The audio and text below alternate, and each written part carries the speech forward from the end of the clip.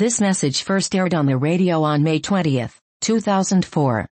As we go through the book of Galatians, we are looking here in the 3rd chapter at the relationship of the law to the promise. We're looking at the relationship of the law to justification, and we see that it has no direct relationship to justification. We see that God has brought salvation by grace through faith, according to His promise that salvation would not be on the basis of works and law, but that salvation would come on the basis of God promising and man believing, so that He establishes the principle of faith. And we go through these arguments in the book of Galatians because the Galatian churches had moved away from the Lord Himself, and in so doing they moved away from the principle of grace through faith, which God has established for all men to bring salvation, so that no one can boast in His presence.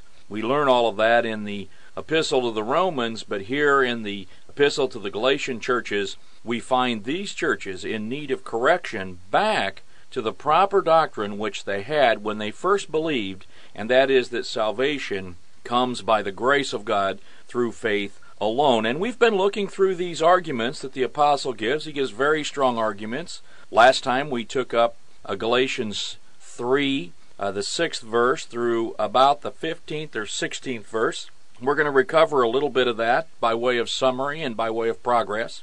And so today we'll begin in the 15th verse, and we'll categorize and summarize a little bit of what we've said before, and then we'll complete the section of verses 15 through 18 so that we can have a rounded view of the strong arguments of the Apostle Paul. Though his words be brief, his arguments are strong. They carry some detail, and those details substantially fleshed out in the Epistle to the Romans, which, though preceding the Epistle to the Galatians in the canon of Scripture, we believe followed it in terms of the time of its writing. Verses 15 through 18, Galatians the 3rd chapter, "Brethren, I speak after the manner of men." And when we find this phrase, after the manner of men, now the apostle is saying, look, this is the reasoning of the earth. I want to argue this thing from the point of view of men here on the earth and the way that men handle things, that though it be a man's covenant, yet if it be confirmed, no man disannuls or add thereto. And there we talked about last will and testaments.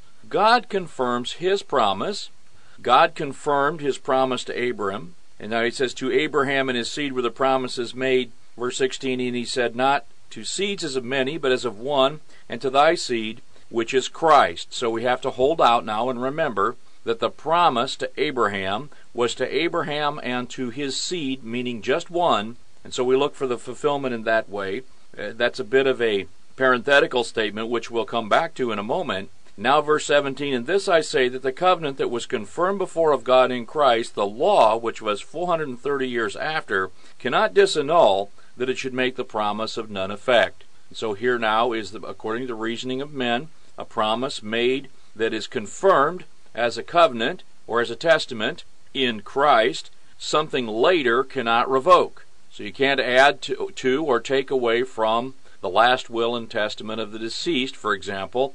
You can't take away from or add to a covenant that is made once it is confirmed or established. Now, we may say, well, what was this covenant and how was it established? How was it confirmed? Well, the covenant was to Abraham and to his seed. That was given in Genesis the 15th chapter, where the Lord said, blessing I will bless thee. And the Lord promised to Abraham, He said, look up into the heavens and see the stars if you're able to count them. And Abraham looked up, and God said to him, so shall your seed be. And Abraham looked up, and he believed in the Lord, and it was accounted to him for righteousness. Now, after that time, after Abraham believed, and it was counted to him for righteousness, as a just man, Abraham went about awaiting the fulfillment of the promise. And in the course of time, in Genesis the 22nd chapter, Abraham was called upon by the Lord to take his son, his only son Isaac, who is finally the seed that was promised. Through him was going to come the Savior. Through him was going to come the seed that was promised, and we'll look at that in a moment. And God told him, take your only begotten son Isaac, take him up to the altar on Mount Moriah, and put him on an altar, and slay him there. And so Abraham went about in faith. he took Isaac, his only son, when Isaac was about 33 years old.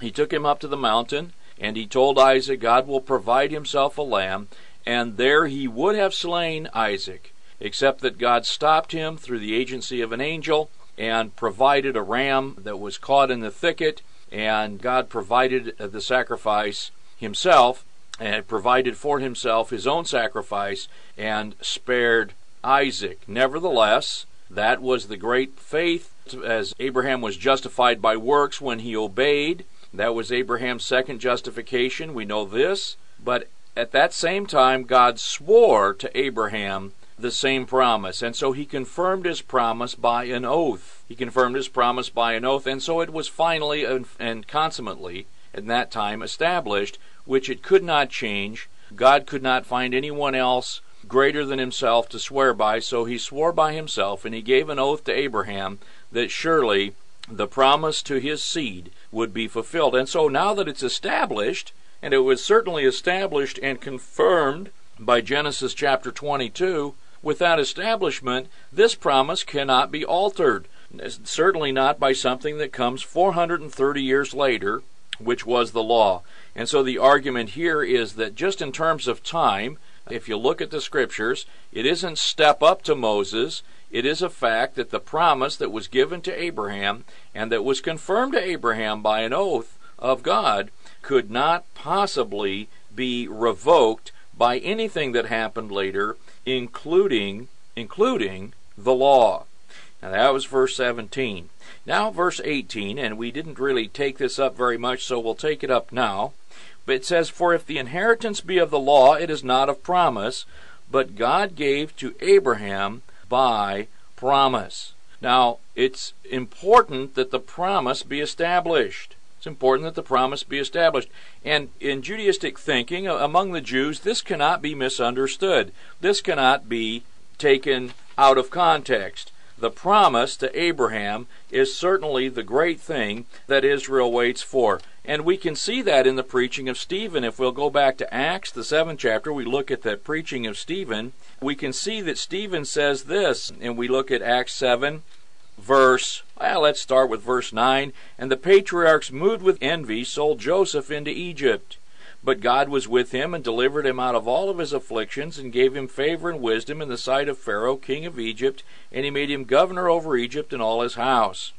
Now that was the case where the children of Jacob, the sons of Jacob, in envy moved against Joseph and sold him, and that's how God moved Israel to Egypt. Now verse 11, "There came a dearth," or a famine, "over all the land of Egypt and Canaan, and great affliction. And our fathers found no sustenance, but when Jacob heard that there was corn in Egypt, he sent out our fathers first. And at the second time Joseph was made known to his brethren, and Joseph's kindred was made known unto Pharaoh." And of course this prefigures the rejection of the Lord Jesus Christ in his first visit, and then with the second time when he's made known to his brethren. Of course, there'll be great national repentance of Israel. We just picked that up because it's there. "Then sent Joseph and called his father Jacob to him and all his kindred, 75 souls. So Jacob went down into Egypt, and died he and our fathers, and were carried over into Shechem, and laid in the sepulchre that Abraham bought for a sum of money of the sons of Emor, the father of Shechem." But now verse 17 of Acts chapter 7. "But when the time of the promise drew nigh, which God had sworn to Abraham, the people grew and multiplied in Egypt, till another king arose, one of a different kind, who knew not Joseph." Now here we see that Stephen makes a point, when the time of the promise drew nigh. Now this was the 400 years of slavery and oppression that God told Abraham the children of Israel would suffer in Egypt. Well, they were in there longer, but they weren't repressed any longer than that. So now when the 400 years came, and it would be time that the promise might be fulfilled, that would be their expectation. It's time for the promise to be fulfilled. When the time of the promise drew nigh, which God had sworn to Abraham, notice here, the swearing and the oath to Abraham is named by Stephen. That is to say, the promise was given, and it was confirmed, or it was established. Nothing can disannul that. Nothing can change that. And when that time arose, that was the time when the children of Israel were taken out of Egypt. So Stephen puts the focus there in his preaching in Acts 7, which of course had a lifetime impact on the Apostle Paul. Stephen puts the emphasis on the promise becoming fulfilled. Now, of course, the promise wasn't fulfilled, but instead, something was added. What was added? The law was added. But the promise does not come by the law, or the inheritance does not come by the law. And the expectation of the children of Israel was not for the law, but it was for the promise. And when the law came, it came for a whole different reason. So the inheritance, that is to say, that which was promised to Abraham, that which they've been waiting for, doesn't come by the law. If it comes by the law, it's no more of promise, because of course Abraham, long dead, the promise to Abraham had nothing to do with the law. And by the way, the promise to Abraham, no nation of Israel. So it says, if the inheritance be of the law, verse 18, it's no more of promise, but God gave it to Abraham, not by law, but by promise. And Abraham received, so God gave it by promise, and Abraham received it on the basis of faith. Now that's a very different thing. God gave by promise, finding none other to swear by, he swore by himself. Now there's a difference in the giver, and there's a difference in the disposition of the recipient. God gave it by promise, acting on his own self. Abraham received it on the basis not of works by law, but of grace through faith. Abraham believed God, and it was counted to him for righteousness. Well, that leads us now to some serious thinking. We now have to say, well, okay, so we realize that the law does not bring justification. We realize that the law and the works of the law do not bring about the promise that was promised to Abraham. What does the law bring to us? What is the purpose of the law? It's a good question. We see what it doesn't do. We see that God established things on the basis of promise to Abraham. Is there any need for the law? Well, the promise came to Abraham and to his seed. Not seeds as of many, but seed as of one. And so there is in the promise, there is the expectation of the one who is the seed. The expectation of the one. Verse 19 of Galatians chapter 3. Wherefore then serves the law? What is the purpose of the law? It's a good question. We should think about this. What's the purpose of the law? It was added because of transgressions. It was added because of sins, because of man's behavior of sin. The law was added until the seed should come to whom the promise was made. So here's a fact. The law was added to give time to mankind until the seed should come. God has a perfect schedule. We must behold it. We must study it and understand it to see how it's perfect. But the law was given until the seed should come. And so we see that the law is temporary. That's the first thing we see. It was added because of transgression, so it was added to give time because of transgressions until the seed should come to whom the promise was made. Well, why would man need time? Why would man need to be restrained to gain time? Well, we can learn that very easily just by studying the Scriptures. When men were unrestrained, when men were left to the devices of their own conscience, when men were allowed to be limited by the limits of their own conscience, what did they do? They created the conditions that required the flood. Now, God promised unconditionally He'd never flood the whole world again. In order for Him to keep that promise, God has to make sure that the conditions that required the flood of the deluge of the entire world, that those conditions never happen again. Well, you remember those conditions out of Genesis chapter 6? The whole world was of one language, and the sons of God saw the daughters of men that they were fair, and they came into them, and the daughters of men bore unto them, and the satanic agencies, the angelic agencies under Satan, entered into the human race, destroying the genealogy of all but Noah and his sons. And they got a foothold in the race, so deeply and with such an impact that every thought of the heart of man was only evil continually. Now that happened in a fairly short period of time. That happened in 1656 years after Adam. So man, being desperately wicked, having a heart that is deceitful above all else, having a tendency towards evil, in fact, headlong hurtling towards evil. Why was the law given? It was given because man's a sinner, and God wanted time to bring the Son of God into the world at the exact right time, 4,000 years after Adam. And so with 1,500 years to go, and with men already being so evil that the iniquity of the Amorite during the time of Abraham had become full, and God was going to have to raise up a human army to destroy those people and everything about them, and destroy those 10 Canaanite civilizations. Man having been at such an evil state, God needed time. And what was he going to do to give himself time? Well, he was going to put the law in place. He's going to put the law in place. It was going to restrain the pace at which men did evil until the seed should come. That's why it was added. It wasn't added to fulfill the promise. It wasn't added to justify man. It was added, according to verse 19 of Galatians 3, it was added because of sin, so that the seed could come to whom the promise was made. And that seed is our Lord Jesus Christ, born of a woman, and he came at just the right time to save the ungodly. We'll be back in just a minute with more Bible study out of the book of Galatians, the 3rd chapter. We hope to finish the chapter today. You're listening to BibleStudy.net, and I'm John Malone.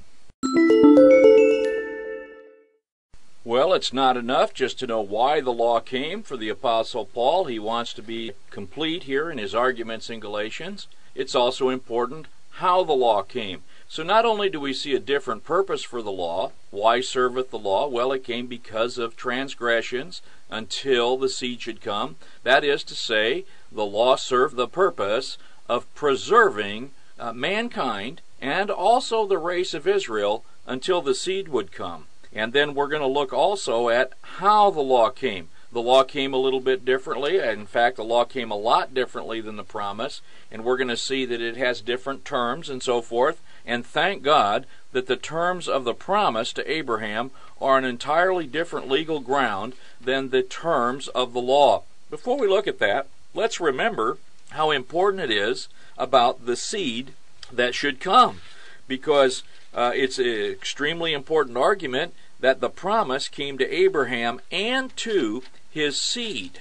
And to his seed. Now this comes as a statement following the very first prophecy in Scripture concerning the Savior. And this now had to do with the fall of man. And the Lord found man in his fall.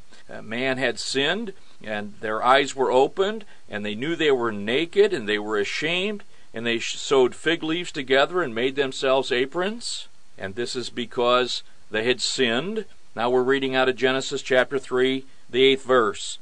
And they heard the voice of the Lord, or the word of the Lord. Here is the voice of the Lord, the word of God, walking in the garden in the cool of the day. That is a statement of the word of God, who is the Word made flesh, the Lord Jesus Christ. And Adam and his wife hid themselves from the presence of the Lord God amongst the trees of the garden. There we see their shame. There we see man's tendency is to hide from the Lord Jesus Christ, to hide from the Word of God. And therefore, because it is the tendency of man to hide from the Word of God, it is God's plan and God's program to save out from men and women those who will carry the Word of God and bring the Word of God to those who are hiding. So today, if you're in the sound of my voice, if you're hiding from God, if you're guilty, then God has given us this means in this age to reach you with the Word of God and to tell you that though you are ashamed of yourself, and though you have tried to cover up your sin all your life, and though you think you can hide from God, God seeks you out by His Word. And the Lord God called unto Adam and said unto him, Where are you? Of course, God knew where Adam was, but here is a statement that Adam might now speak. And he said, I heard thy voice in the garden, And I was afraid because I was naked, and I hid myself. And he, that is the word of the Lord, the voice of the Lord, said, Who told you that you were naked? Now this has the ring of, O you foolish Galatians, who has bewitched you, doesn't it? Who told you that you were naked? Have you eaten of the tree whereof I commanded thee that thou shouldest not eat? And the man said, The woman whom thou gavest to be with me, she gave me of the tree, and I did eat. And the Lord God said unto the woman, What is this that thou hast done? And the woman said, The serpent beguiled me. The serpent tricked me. The serpent deceived me. That's what she said, and it's true. And I did eat. And the Lord God said unto the serpent, because, and this of course is the shining one, he's not now one that crawls on the ground, he's going to become an animal that crawls on the ground right after this statement. The Lord God said unto the serpent, or the Nachash, because thou hast done this, thou art cursed above all cattle, and above every beast of the field. Upon thy belly shalt thou go, and dust shalt thou eat all the days of thy life. And I will put enmity between thee and the woman, and between thy seed and her seed. And of course this is an unusual statement. Women don't have seed. This is the promise of the seed. This is the promise of the seed, and with Abraham we have the promise to the seed. So here we see the correspondence of Genesis 3:15 with Genesis 15:6. First God promises the seed, then God makes a promise to the seed. Now you say, well, if he first makes the seed, and he says, I'll put enmity between thee and the woman, between thy seed and her seed, he shall bruise thy head, thou shalt bruise his heel, and of course that's in one activity, the head crushed, the heel crushed, the Lord Jesus Christ dying for sins, and as he is bruised for our iniquities, but destroying Satan, making an open show, triumphing over him in his cross. That we find out of the epistle to the Colossians.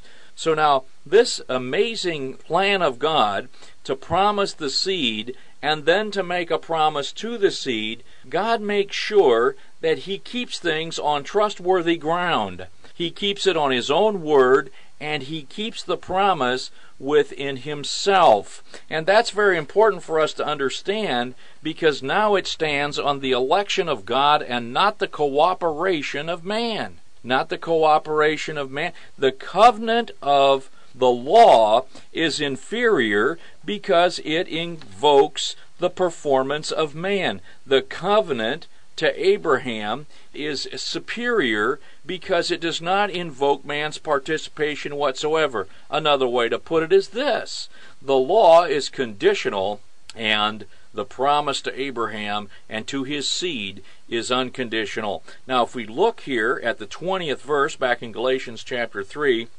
this is what this argument is entirely about. Verse 20 says, well, let's look at verse 19. In the middle of verse 19, it, that is to say, the law, was ordained by angels in the hand of a mediator. This is something not very well known. When God gave the law to Moses, he gave it by the disposition of angels. This was taught through in rabbinic tradition, but we also have it written in the Word of God.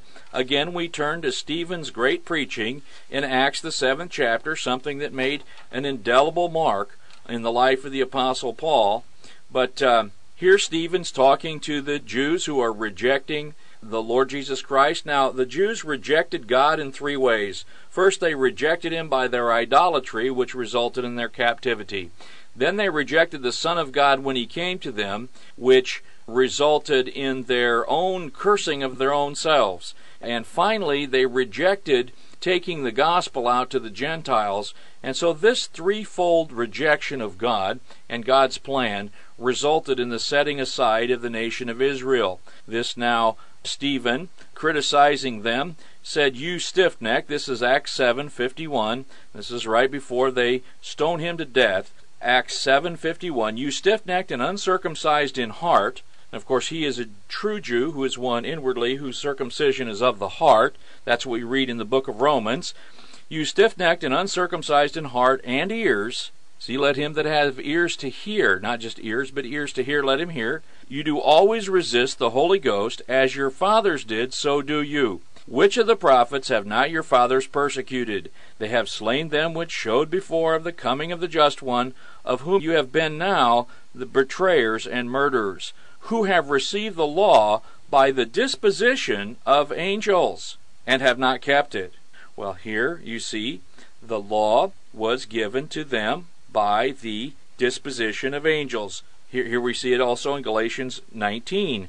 It was ordained by angels in the hand of a mediator. We can also look at what Moses had to say about that in the book of Deuteronomy, the 33rd chapter, when Moses, repeating the law, says, verse 1, Deuteronomy 33, and this is the blessing wherewith Moses, the man of God, blessed the children of Israel before his death. And he said, the Lord came from Sinai, rose up from Seir unto them, he shined forth from Mount Paran, he came with 10,000s of his holy ones, from his right hand went a fiery law for them. And of course this prophesied by Enoch, behold, the Lord cometh with 10,000s of his holy ones. This is what happened at Mount Sinai, the disposition of angels, the Lord coming with thousands of his angels. And it says it was ordained by angels in the hand of a mediator. Now this is how the law came. The law came through the disposition of angels. But the promise did not. The promise came directly to Abraham from God. The law came to the children of Israel through the disposition of angels by the hand of Moses, a mediator. And so here now a mediator, as soon as we introduce the idea of a mediator, what do we know? Well, we know that a mediator has to do with two parties. It doesn't have to do with one party. It has to do with two parties. And that is what verse 20 of Galatians chapter 3 teaches. A mediator is not of one, but God is one. So now here is the distinction between the way the law came and the way the law is, we might say, after the manner of man legally, speaking in the manner of men.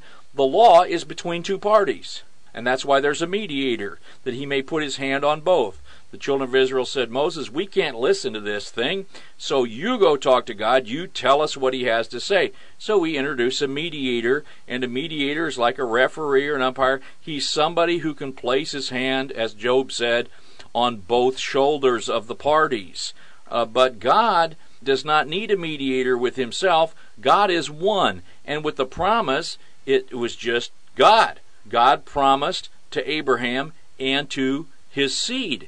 And so here now it says a mediator is not of one, but God is one. So that's also now the superiority of the promise, and the distinction of the promise is that it did not come conditionally. It came unconditionally. It didn't come as an agreement between two parties. It came as God acting out of his own goodness, and Abraham believing that God would do that. So on God's part is everything, on Abraham's part is nothing. This is the way the promise came to Abraham and to his seed. Now, because God brought the promise to Abraham's seed, we don't have to worry about it being mishandled by men. We don't need a mediator between us also. He secured it to his seed. And therefore the promise comes to us if we are in his seed, who is the Lord Jesus Christ.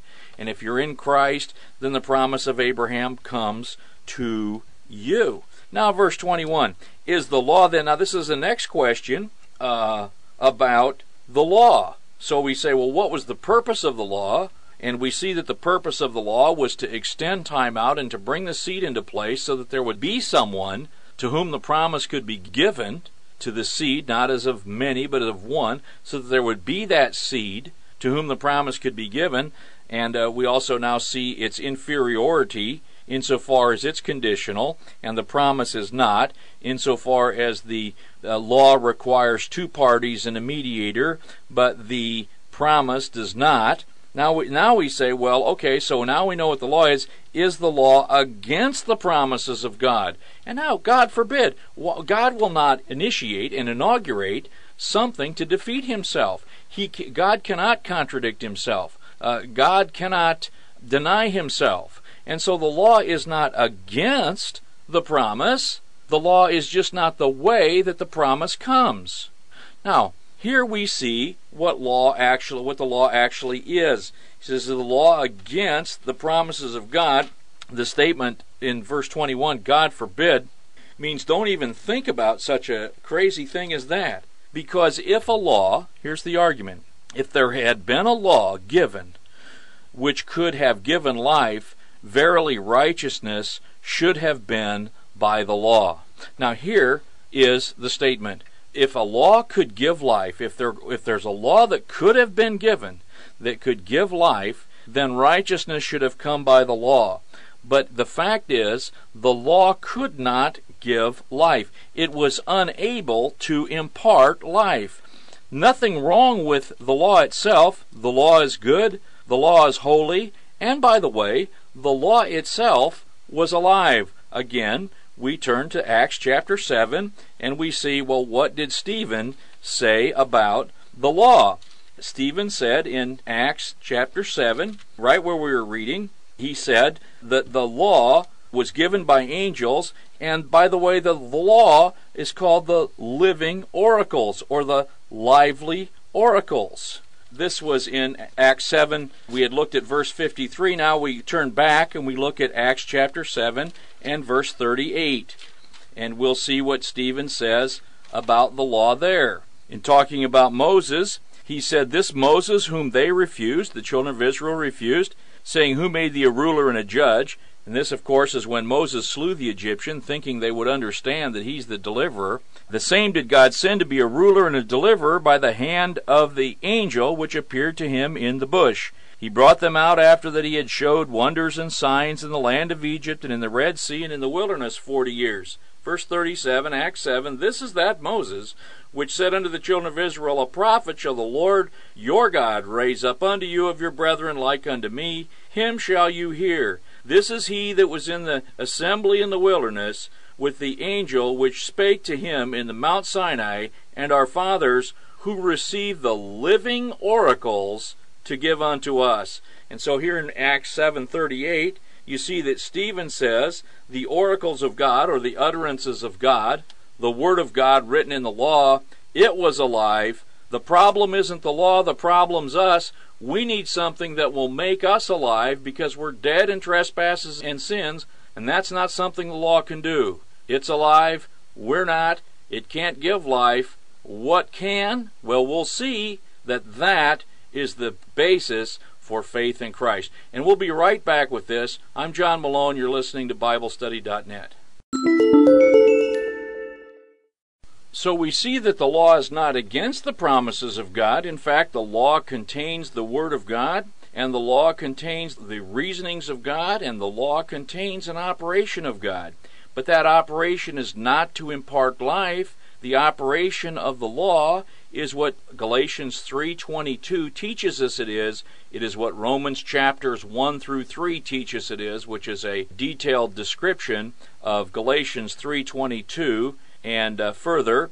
But here it says in verse 22, the Scripture has concluded all under sin. In fact, the purpose of the law was to conclude all under sin. The law written on the heart of the Gentile concludes him under sin. The law that was given by the dispositions of angels through the hand of a mediator concluded Israel under sin, as Israel, the agent of God to bring about righteousness and holiness in the earth, found themselves also lacking in life. So the Scripture concludes all under sin. That is the purpose of the Word of God through the law. The Scripture has concluded all under sin, that the promise by faith of Jesus Christ might be given to them that believe. So here the apostle argues, look, it is God's purpose, and it is God's plan and its program to give the promise to those who believe. In order to be fair, to give eternal life and to give the promise to those who believe, God has to conclude all under sin,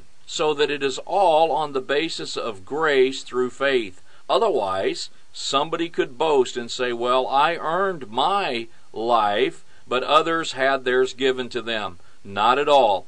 All are concluded under sin through the agency of the law, whether written on your heart or written in stone. and given by the hands of a mediator, it is that the Scripture has concluded all under sin. Verse 23, before faith came, we were concluded under the law, shut up unto the faith which should afterwards be revealed.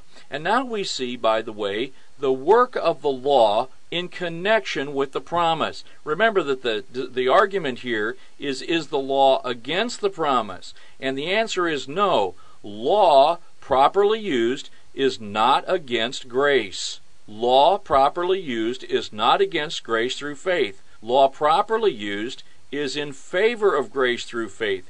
It is an instrumentality whereby we realize that by grace through faith is the only way that God can bring to us His promise. He concludes us and shuts us up under law. We are concluded under the law, as it said.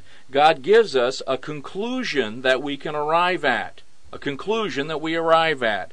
And that is, we conclude that we're all sinners. And we conclude that we have no way of performing to please God and to remedy our condition. And so when the law is operating, we see that it is against us. We see that it is defining us as failures. We see that it is bringing us to the conclusion that we are in need. That conclusion, thereby reached, allows faith to be revealed as the only mechanism by which we must be saved. And that is the argument of Galatians 3:22 and 23. So then what is the law now? Here you see its strange work of conviction. It's shutting us up as sinners. It's shutting us out as to faith. That's what it does. It shuts us up as sinners. It shuts us out as to faith. That there's nothing to believe in the law that will save you. It says, cursed is everyone who doesn't do all the things that are in it. Well, if I believe that, it certainly shuts me out. I'm the one who sins. I'm the one who's cursed. I don't keep all these things. I am therefore concluded under sin and shut out concerning faith. But nevertheless, what God does is He says, you see, that's just you're looking at the law. Here is the promise.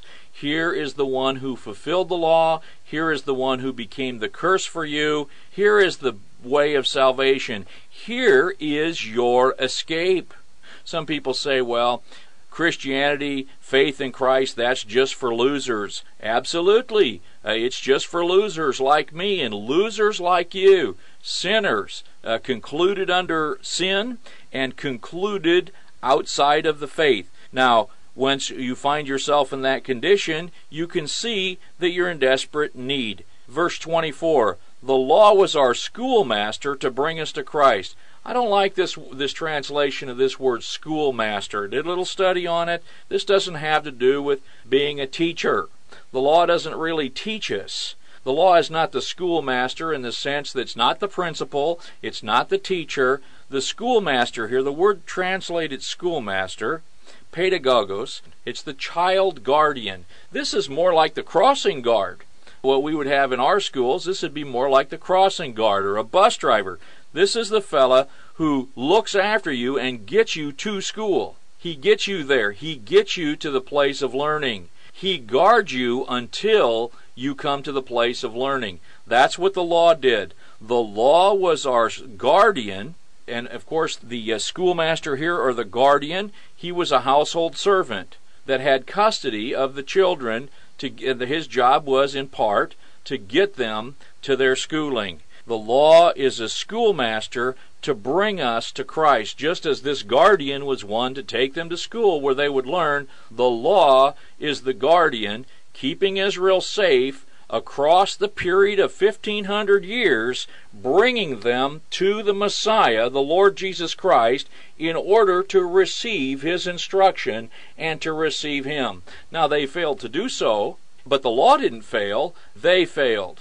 The law brought Israel as a nation to the first coming of our Lord Jesus Christ. After it did that, it served its function. It had no more function. And so the law of Moses has no function today, and it had no function beyond the Lord Jesus Christ. This is why the temple was destroyed. This is why at the crucifixion of our Lord Jesus Christ, the temple was rent in half. It has no more function. It is no longer the Mosaic economy ordained by God. It is the Jews' religion. Its purpose has been properly and rightly fulfilled, and it has no more place. It did its job. It brought the nation of Israel safely to the Lord Jesus Christ. Now they rejected him, and he set them aside, but that now turns from that Mosaic economy and that dispensation of law to today's dispensation of the church, which is his body. And this is just as temporary a dispensation as that one was. They're both temporary. They're both not permanent dispensations. That dispensation, the purpose of which was to bring Israel as a nation safely across the human genealogical abyss to bring about the seed, the Lord Jesus Christ, the Savior. This dispensation to take out of Jews the remnant according to grace, and to take out of the Gentiles a people unto his name, and to break down the middle wall of partition between those two, and to have the church, which is his body, taken out from the world, existing in the world, in order to evangelize the world, and to demonstrate to the world the great grace and love of God. It is not God's purpose in this dispensation, nor will he achieve the salvation of the whole world. He is busy taking a people out of the Gentiles for his name, and my Jewish friend, first, he is calling upon you to understand yourself to be part of the remnant, or the elect, according to grace. He wants to save you. The gospel of Jesus Christ is to the Jew first, and also to the Gentile. And this law was the guardian. It was not intended to make you live. It could not impart life. I'm alive. I cannot impart life. Doesn't mean there's something wrong with me because I can't impart life. I was never intended to be able to impart life. There's nothing wrong with the law itself, or the living, lively oracles, as Stephen called them in Acts chapter 7, but they are unable to impart life. And that's not the problem of the law. That is the problem of you. The Lord Jesus Christ is able to impart life. So now, that was the purpose of the law. Verse 25, after faith it is come, after the faith is come, and of course the seed comes, he fulfills the scripture, now faith in the seed is come. And we can believe in the Lord Jesus Christ. He dies for our sins. We can believe in his finished work. Verse 25, after that faith is come, we are no longer under the schoolmaster. In other words, once the guardian gets you to school, and you now are listening to the teacher and so forth, you're under a whole different administration, and that servant that got you there has completed his job. He doesn't hang around in the school. He doesn't sit around and teach you your reading, writing, and arithmetic. He goes back to his household chores. He's done for the day. And that, friends, is the law. It is done for this day of grace. The law is done. It served its purpose. We can say, you did a good job, law, see ya. But as for me, I am now introduced to faith, and now that faith has come, no longer under a schoolmaster. No more under that. Verse 26 through 29 now, the last 4 verses in the 3rd chapter of Galatians, we read it this way, you are all the children of God by faith in Christ Jesus. For as many of you as have been baptized into Christ have put on Christ. There is neither Jew nor Greek, there is neither bond nor free, there is neither male nor female. You are all one in Christ Jesus, and if you be Christ's, then are ye Abraham's seed and heirs according to the promise. Now let me just say that what he's saying is all your distinctions are being lost in Christ. You have to understand the unity of Christ. Here it says, you are all the children of God by faith in Christ Jesus. And here you see Christ is put first before Jesus. Important for us to note that he's talking now of the unification of all believers in Christ. And here we see the mystical, what is called the mystical body of Christ, or the body of Christ spiritually discerned, which is the believers who are members of one body. And he says, you are all the children of God by faith, not by law, but by faith in Christ Jesus. For as many of you as have been baptized into Christ have put on Christ. Now, the notion here is that you've gone into Christ and Christ is around you, so that you're in Christ and he's around you, and you no longer have an identification as seeds as of many, but seed as of one.